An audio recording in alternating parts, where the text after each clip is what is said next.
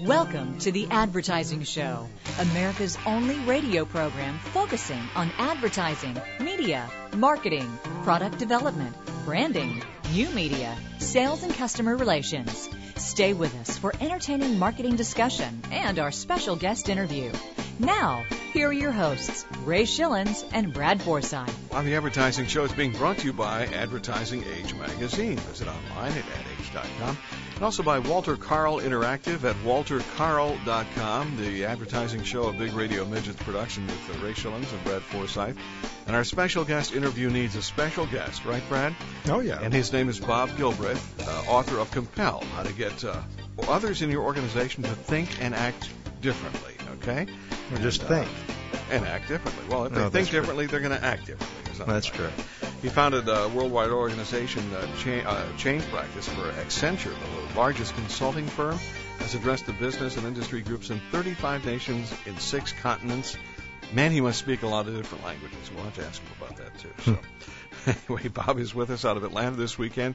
And we'll be bringing Bob on for 3 segments, and we hope you stay with us here at the Advertising Show. Also looking forward to, in just a few minutes, hearing from Jeffrey Gitomer talking about something called The Sixth Sense. It's not the movie, it's another thing. And Patrick Meyer out of New York, our marketing insider, talks about a career in marketing. And we'll see what that is all about, because that's what Patrick decided to do. So how you doing? Well, I'm doing great. And, I've got an item here I wanted to mention to our listeners, but before I do that, I need to qualify. You still watch reruns of Hee Haw, don't you, Ray? On Great American Country. No, there's a network called RFD. I don't know whether you've seen it or not. No, I haven't. But the rich are indeed different in many ways, and one of the ways they're different is how they watch TV. Among some of the favorites of the well-heeled set are ABC's Saturday Night Football, no surprise there. What About Brian is another highly sought-after, high-end program, along with NBC's Friday Night and 30 Rock. I'm a fan of 30 Rock. I don't know if I qualify from a financial standpoint, but all 4 shows rank in the top 15 among affluent viewers, while none are higher than 80th among general households, which I thought was kind of interesting. This according to Magna Global. But what's really interesting about this is from a mass appeal where both the affluent and the general viewing public tend to shore up and be equal. Yeah. Desperate Housewives. Really? So that means both the women that don't have any money and women that have a lot of money are watching Desperate Housewives because they can all relate to it, I suppose. But from a network standpoint, NBC has slid from first to fourth in overall 18 to 49 viewers, but yet they're number 2 in median household, right behind ABC. So they're more of a qualitative network, I guess, in the more affluent crowd, and do not do well in terms of mass numbers, but whatever. It sounds like a desperate attempt by the networks to try and figure out who the heck is watching. And qualify and sell more quality, I suppose. Just to verify, just to give a gauge here, Ray, ABC's audience median income is $64,000. Okay. That's 25-54 adults compared to NBC at 60, CBS 59, Fox 53, and the CW $45,000 per year. Need a job? Yeah, right. Yeah. Well, that would be certainly helpful to find those folks with those stats, Brad. Absolutely. It's a big difference. Yeah, really, there is. Something else. This is out of the Wall Street Journal, by the way. Emily Steele is the author. Says TV networks have finally discovered the value of the college student. Speaking of people who don't make a lot of money, but cost a lot, right? With Nielsen Media Research now including college students living away from home in its TV ratings survey. Well, why shouldn't they? Some networks are starting to use attention-grabbing market campaigns to boost ratings among the campus crowd. For instance, as you mentioned, the CW is throwing costume parties themed to TV shows, staging events at frat houses and spring break hotspots to polish their image with students. These are the people. Would you say they're making how much? I forget. Well, CW 45. 45? I doubt that.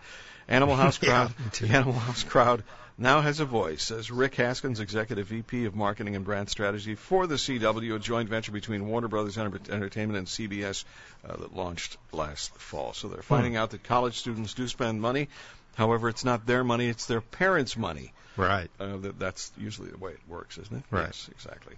All those bumper stickers that say "me and my, child's exactly. money," or "my child and my money." Yeah. Unless you were really smart a long time ago, that's usually what happens, and it's certainly not from some trust fund or something like that. It's coming from the MasterCard, Visa, and American Express, all maxed out to the hilt.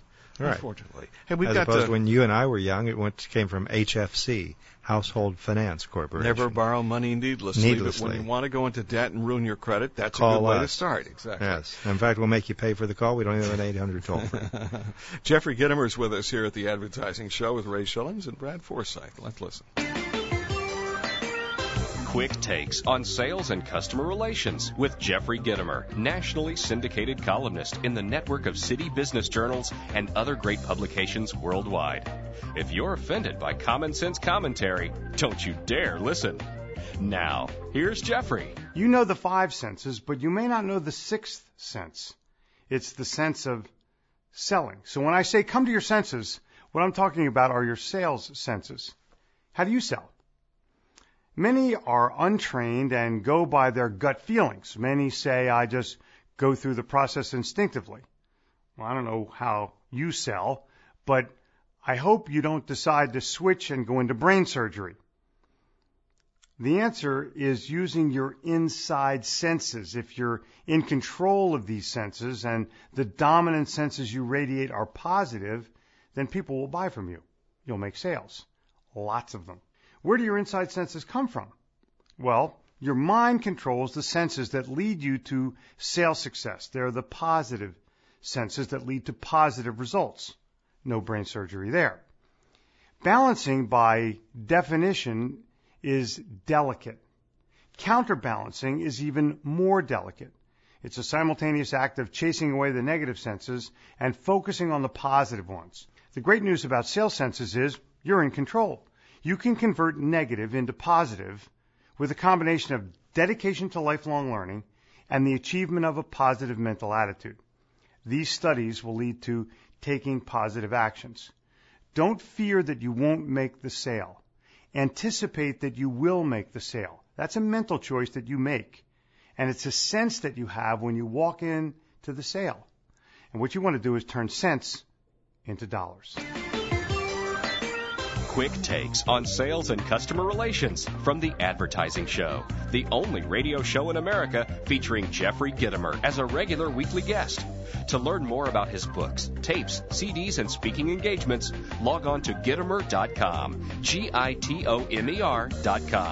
And tune in next week when we'll hear Jeffrey say, This is Jeffrey Gittimer, reminding you that if no one responds to your ad, it may be because your ad sucks. Jeffrey has a weekly Wednesday, well, it's not a Wednesday, it's a Tuesday letter. It's called the Sales Caffeine, and you can sign up free on his website for that. It's got a lot of good stuff coming from Jeffrey Gittimer. It's great to have him as a part of the Advertising Show as well.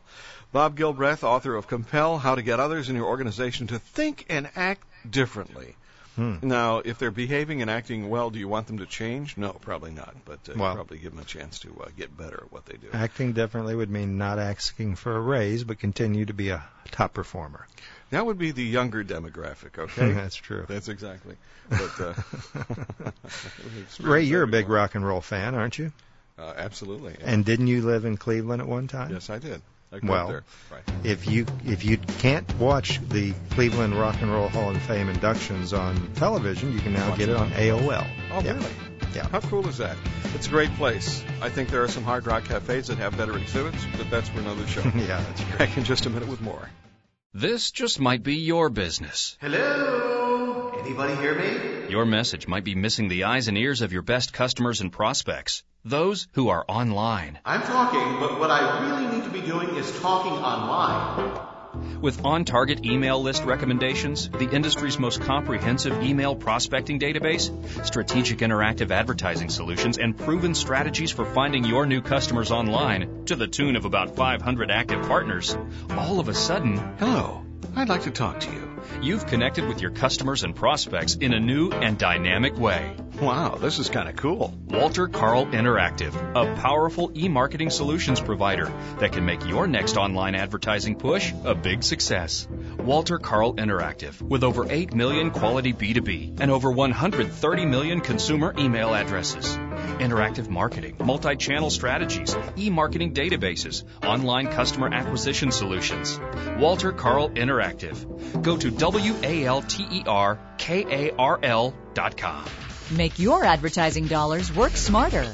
You're listening to The Advertising Show with Ray Schillens and Brad Forsythe. No matter what shape your stomach's in. That's more of that product placement, Brad, for the snacks that we leave in our virtual green room for our guests. Along with that, we have Pepto-Bismol. It's hard to wash down those fried pork skin rinds. Bob Gilbreath is our special guest out of Atlanta, author of COMPEL, How to Get Others in Your Organization to Think and Act Differently. Bob, it is a pleasure to have you here on the Advertising Show. Well, thank you so much. My pleasure, too. Yeah, and, Ray and I get a lot of books through major publishers around the world, and this being published by Wiley, we get a lot of Wiley authors as well, and I've got to tell you, it's an outstanding read, great book. I highly recommend it, and we don't have authors on for the most part unless we recommend them or unless they pay us a huge amount of money. In Bob's case, he didn't pay us a penny. But wanted to... Bob. Well, that's true. So far we do. Yeah. Well, Bob, I'm curious, COMPEL. Quite an intriguing title, if I might say so. I'm curious, could the words force or manipulation be interchanged with the word compel as far as the theme of your book here? No, not really. Compelling is about attracting people to a cause that you have and getting them to act on it. And I think, it's like any form of power, and power being defined by getting others to achieve outcomes that you want. It can be used for good or evil. I try to stick to the good part, but once in a while in the book I'll tell about how it's misused or abused. Right. And, I think that's a good point. I think most people tend to think if you're compelled to do something that you've been, forced or manipulated to do something against your will. But you do a great job of explaining from a leadership standpoint how to use a lot of your techniques to your benefit. Curious, Bob, who's your target audience? Who should be reading this book? Well, first of all, it's a business market, so people who are in any kind of leadership positions, supervisors, managers, executives, and so forth. But I try to salt in some lessons that also apply to just about everyone. All of us are in the advertising game to some extent. We've all got to get others attracted to what we like to have done, whether it's our children, our neighbors, our community, our government, what have you. So anyone who wants to leverage their ability through others needs to learn some of the tips in the book. Yeah, and I'm curious, if you're a manager or a corporate leader, is having a compelling nature kind of inbred or genetic, or is this a quality that can be acquired and cultivated on your own? I think it is. I think it's something that you can learn, and I've spent about 35 years watching good and bad ones all around the world and seeing if there's any trends, any sort of patterns that they follow, and I found some and put them in the book. I think it can be learned, and the sad part is that there are just thousands of well-intentioned, highly educated, and highly motivated people who fail at this. And I don't know where they learn it. I mean, I don't think there's that many leadership courses in MBA programs. But there are characteristics and techniques that can be applied to leverage your ideas through others. So, yeah, short answer, yes, you can learn it. Yeah, and, we're going to get into some of the techniques that you describe in the book. I want to just lay a little little foundation here before we get into that. I think that a lot of people today understand about getting a buy-in from those who will be carrying out responsibilities to accomplish a particular goal within a corporate structure. But, in 2007, many managers just tell employees what they want them to do and don't bother really explaining things. And many of the techniques that you suggest in your book, they just don't seem to have time or are not investing the kind of time that it takes to get employees to buy into an idea or a goal so that they can carry out. Do you find that is the case today? Oh, I sure do. And you can. Let's start with the first part of your comment about how people tend to just tell others what to do. And you might get compliance, but you certainly won't get innovation or creativity or excitement. And there's a significant difference between what people have to do and what they want to do. And the trick to being compelling is to tap into that want factor. to get them not only to go along with your ideas and buy into them, but champion them, support them, right. and help you spread it through others. So there's a bit of magic in it, but at base, just like any good music, good novels, good movies, there's certain types of techniques that are used that most people can learn. Well, let's talk a little bit about that. I would imagine getting an upbeat staffer to join in on achieving a common goal is never difficult. There's certain types of people out there that are always ready to get behind the cause, but I would think the bigger challenge is the less excitable personality, someone that's just not their nature to get too excited about anything in particular. How do you motivate these types? Well, you're exactly right. No sense in spending a lot of management capital or leadership attention on the people that are going to jump on board and be your supporters as needed. On the other extreme, there's going to be a certain percent, 5, 10, you name it, who just don't care and don't want to do anything. So forget about those. There's all the folks in the middle, that vast majority, 75, 80%, that are kind of sitting on the fence. They can go through the motions and sort of be zombies at work, do what has to be done, or you can convert them into people who do what you want to have done. And Ray, Bob could be doing a commercial for, would it be Sprint? Something like that, yes. Yeah, exactly. we're having a little occasional difficulty there with your signal. You take what do we have, a couple minutes left here, Yeah, Ray? we do, yeah. Yeah. You take the concept of leadership, Bob, and you break it down into 4 parts. Could you share with us each of these parts and describe each one, if you would, please? Yeah, the first is a message that is communicating what you want to have excitement out to other people. And there's all different types of elements to a good message, but the number one I like to point out here is what I call the invitation. It's grabbing them by their attention spans. And, in business today, the shortage is not of time or money or talent, it's attention. We're all dragged off in many different directions, trying to pay attention to all sorts of things. You've got to dominate that field of vision, that mind share. So a good invitation to get them tuned into and have them not want to drop off what you're saying and what you're proposing. I use the term compel because I think that, teaching is great, influencing is even better, but compelling is best. And you compel people when they not only understand and appreciate what you're saying, but they get behind it and want to make it happen as soon as they can. Makes sense. So, I'm sorry, go ahead, Bob. Well, I was just going to say that's just the message chapter. A lot of people think compelling is about public speaking or writing well.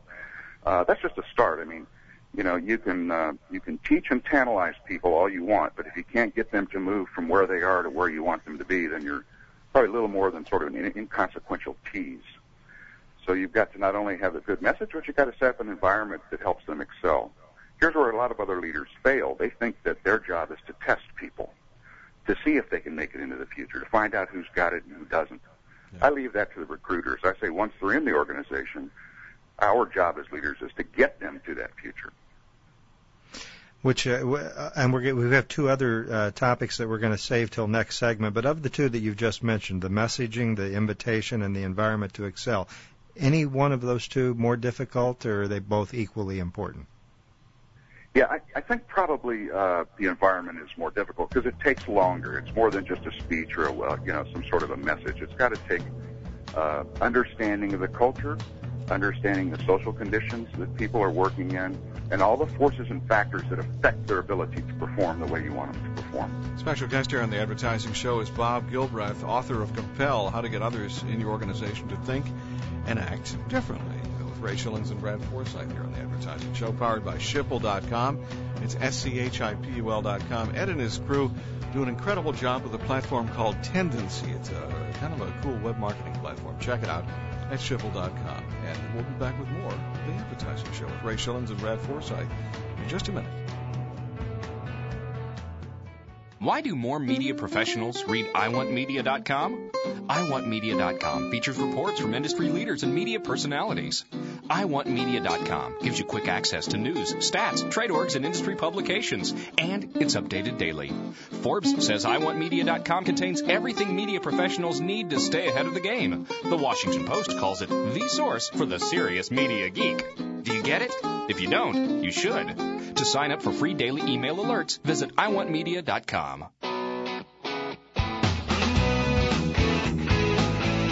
Make informed decisions about your company's advertising strategy. This is the Advertising Show. Give wings to your heart, your spirit soar. With Northwest Airmanship, you fly as you That's a blast from the past. Mm-hmm. Yeah, elegant air travel. That does not equate.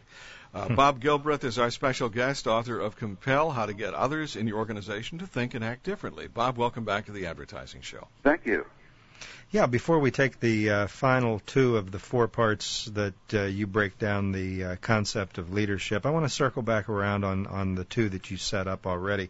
You were ending last segment talking about how the environment to excel, setting that up for your employees, that this really is probably one of the more difficult of the two that you've laid out so far. And it sounds like what you were saying there towards the end was that you have to know your staff on a more personal level, and if I heard you correctly, and if that's the case, I'm wondering, how do you get there? And does a manager have to invest the kind of time that it takes to get to know someone beyond just a face and a name and an employee, so to speak? Good question. Not quite get to know them personally, but know what forces and factors affect their life. The environment is not just a backdrop or an empty stage upon which your wishes are carried out. It has a tremendous impact on whether people move in the direction you want them to or not. Sometimes it helps, sometimes it hinders them. So what would be I'm curious, real quickly, some examples of forces and factors that affect one's life? What are some of those? Not only the workplace, the office, the cubicles, wherever they're sitting and working, the equipment they have, the folks that they work with, the social network, their pay and incentive programs. All of those combined into what I call the environment. And they react not to all of those. They react to certain models that they have in their heads that they carry around. Mm-hmm. Here's an important point. Most people don't manage their life. They manage some sort of a model of it. CFOs, chief financial officers, don't really manage money. They manage budgets and cash flow projections. HR people don't really manage people or humans. They manage organization charts and compensation levels and things like that. All of us have models. So when you get people to do something differently, you probably have to disrupt a model that they're comfortable with. And, that's pretty dicey stuff. You got to know what it is and what are the rules that work within it. Mm-hmm.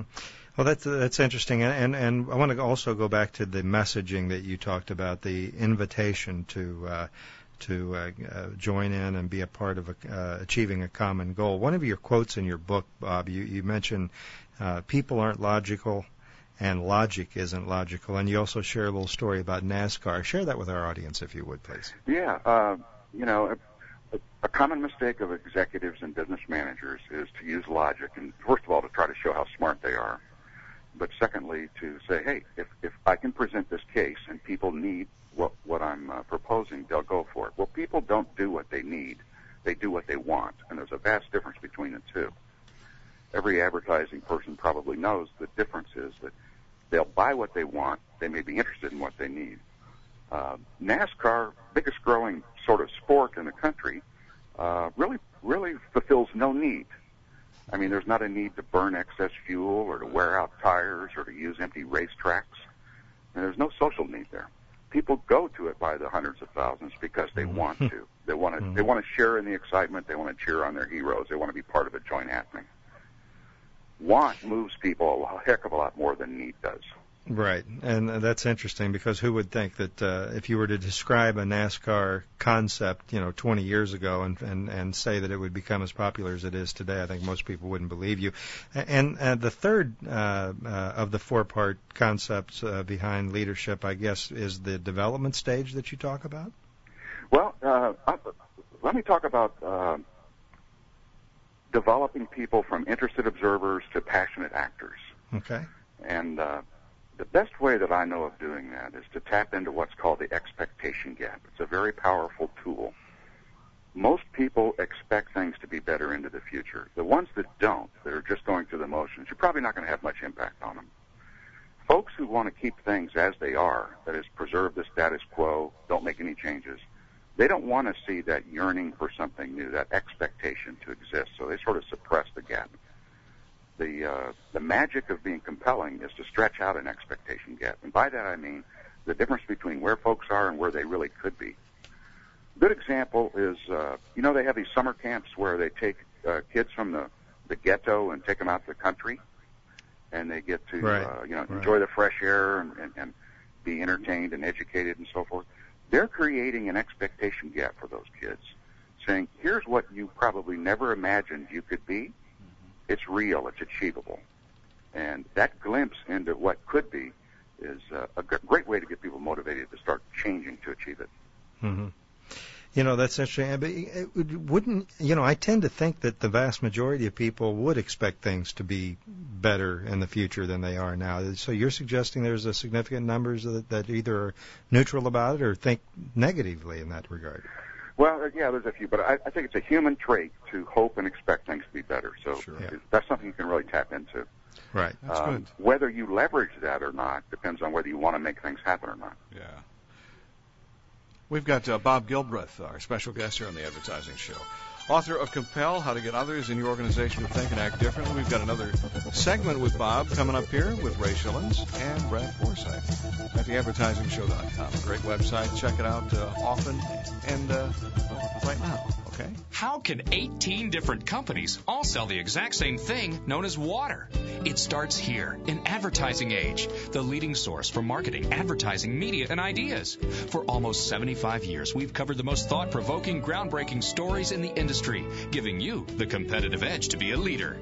Your job demands you not only have good ideas, but great ideas. And those great ideas have to start somewhere. And that somewhere is in the pages of Advertising Age, and also online at adage.com. How can you get someone's attention if you don't have $10 million in a celebrity endorsement? It starts here in Advertising Age, the leading source for marketing, advertising, media, and ideas.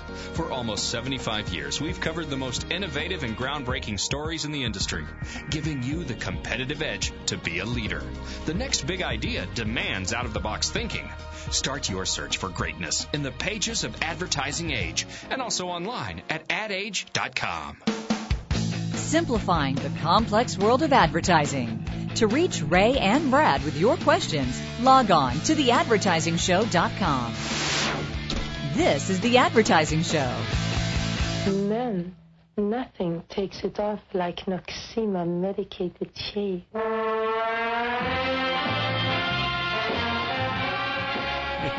Yeah, we're going to keep everything on here, okay? Thank you very much. It's Ray Schillens and Brad Forsythe at the Advertising Show. Bob Gilbreath, our special guest for one final segment, author of COMPEL, How to Get Others in Your Organization to Think and Act Differently. And Bob, welcome back to the show. Thank you. Yeah, great book. Amazon.com and your local bookstore. I'm sure you can pick up a copy, and Ray and I do recommend this book, published by Wiley, by the way. So if you're interested, certainly check it out. It's a great read. You described something called the J-curve, Bob, in Shaping Minds. Tell us a little bit about this idea. Well, that's that difference between rising expectations and reality. And once expectations start to get way ahead of reality, the energy for change grows. If it doesn't, if you're getting exactly what you want, then you're perfectly satisfied, so why change anything? Why get out of a rut? The J-curve tells us that once you get to a certain extreme, tension builds up, and people are dissatisfied with the way things are, and they'll take tremendous action to change it. And that's power to a compelling person.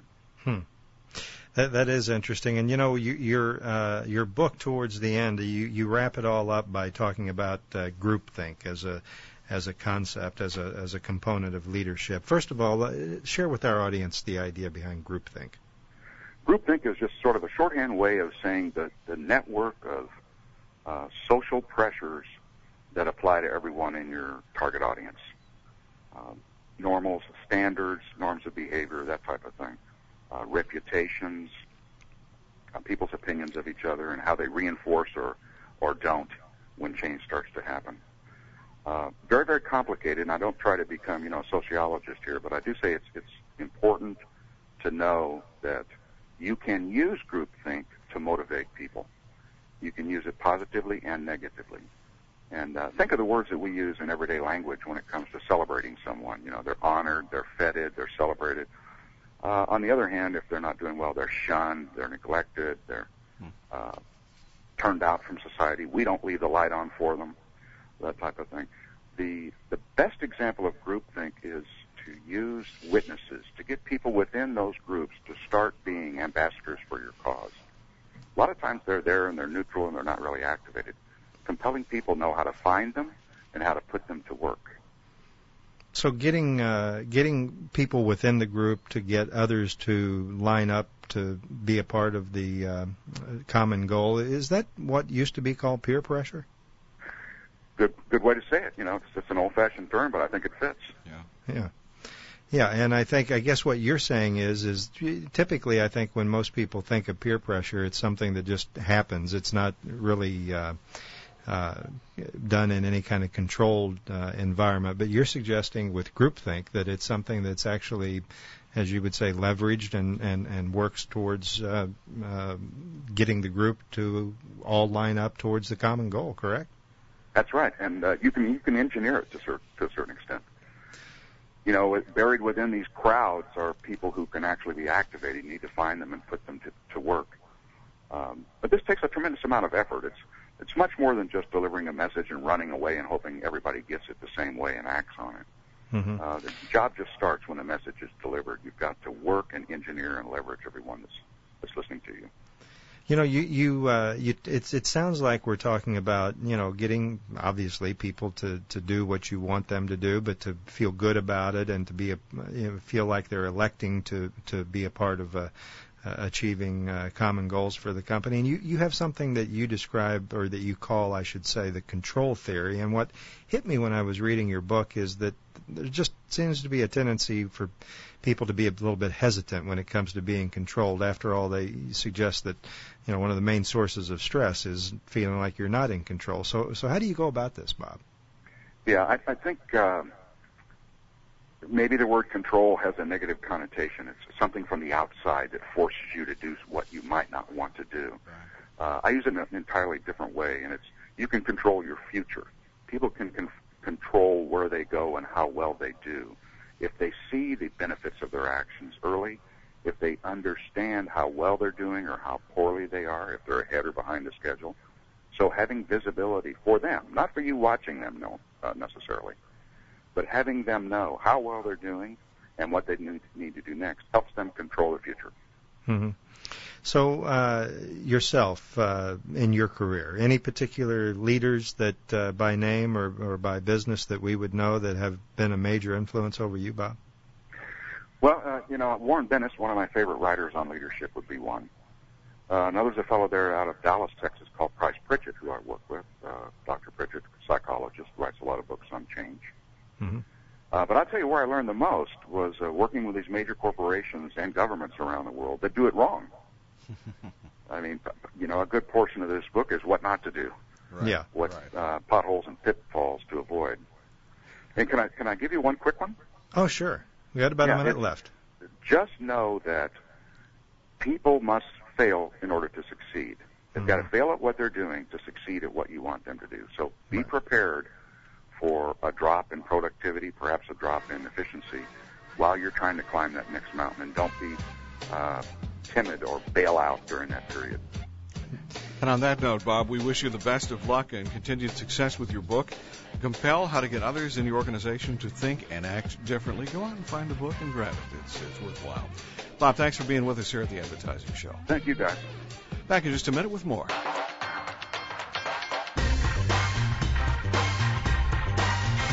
You're listening to The Advertising Show with Ray Schillens and Brad Forsythe.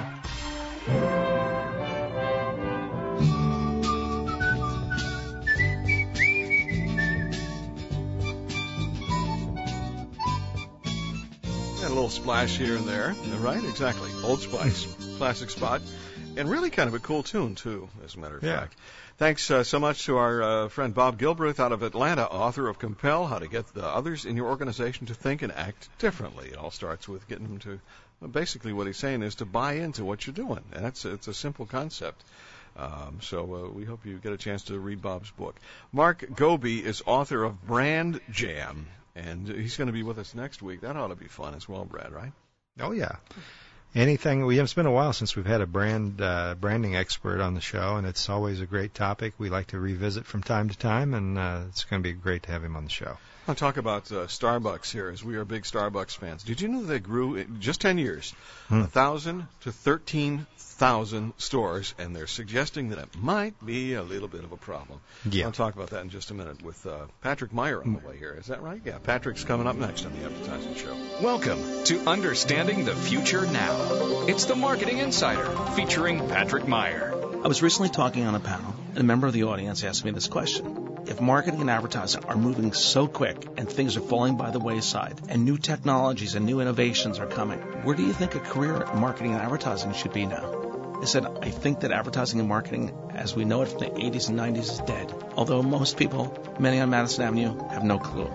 And yet, marketing 2010 is alive and well. There are so many new places to go and to thrive. So my message to the audience was simple. I said it's about reinventing yourself and reconnecting yourself to the front edge of marketing. If you're really passionate and you really want to grow and succeed, I said you need to identify where are you, what are your skill sets, and how can you get to what's breaking. And then I listed a couple areas. First, I said if I was a creative, I would try and get to what I call Content Express. I would want to be where fresh, topical content is being created and being pumped out in new forms. If I was a client in marketing or in brand management, I would get my stripes quick, learn the fundamentals, and then get myself to those places where it's breaking wide open and be there as it cracks wide open. And there are other areas that may offer potential. Experiential marketing, new ways to connect to consumers in their world. And lastly, creating new agencies or new companies, new boutiques, a handful of people going off and creating a whole new model. Because that's what marketers want. They want solutions and ideas. They don't want big infrastructure. So it's a simple thought. Reinvent yourself, reconnect yourself with where marketing's going. 2010 is not far off. You've been listening to The Marketing Insider, heard every week here on The Advertising Show. Join us next week for more insight into the future of marketing. I'm Patrick Meyer, and remember, the marketing revolution is now. Looking forward to our guest next week, Mark Goby, author of Brand Jam. And talking about brands, the Starbucks brand. Listen, they got a good product. It's a wonderful place to go. But there was a memo that was kind of put out to the general public that came from the president, the big guy. Yeah, and Schultz. Schultz. He expressed regret over a series of decisions that, in retrospect, have led to the watering down of the Starbucks brand and experience and what some might call the commodization of our brand. Some people, say Schultz, even call our stores sterile, cookie-cutter, no longer reflecting the passion our partners feel about our coffee. I think that's really interesting. And what they're saying, this is out of the LA Times, says the memo was seen as a rare example of brutal executive candor. Don't see that often, huh? Yeah, exactly. But the memo is interesting. They say it's useful nonetheless because it shows that even an iconic company that serves a highly addictive product can water down the immense value of its brand by expanding too far and too fast and in too many directions at once. Yeah. So now what to do about that? I'm sure they're at work, hard at work, trying to figure that out. It's a great brand. Well, it is a good brand, but at least the guy's smart enough to come clean with some changes that they've made. And, it's interesting. We talked about this a few years ago. I was all upset when they went from making the lattes and the coffee where you do it by hand. Right. And then they had certain stores that began to transition to those automatic coffee espresso makers. Yeah, exactly. Well, now you can't find any of the hand-done espresso. It's done all automatic, and Schultz had enough to come out and say, we need to get back to that. Because I always complained thinking that, you sucked me in on the hand-done, Exactly. put the thing in, and then you go to the auto thing. It tasted differently, and it was just kind of I don't know. I didn't like it. Yeah. He said we solved a major problem in terms of speed and service and efficiency, obviously, by doing the auto espresso machines.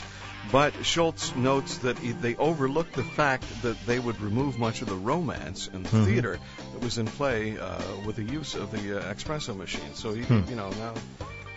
that goes without saying. As you grow something like that, you do run into a bump in the road. Can't change the concept. Yeah, you can't change the concept of what you base it on. And it's like I say, hats off to him to be a CEO of a major company and a great brand and be willing to talk about shortcomings. Way to go, Bob.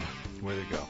We've got next week Mark Goby, author of Brand Jam, coming up. The Advertising Show being brought to you by Advertising Age Magazine. You can visit them online at adage.com and by Walter Carl Interactive at waltercarl.com. That's with a K, K-A-R-L.com. The Advertising Show with Ray Schillens and Brad Forsythe. It's been fun. Tell your friends about the show and get them to listen in, too. Lots of podcasts up there at theadvertisingshow.com. This is a Big Radio Midgets production.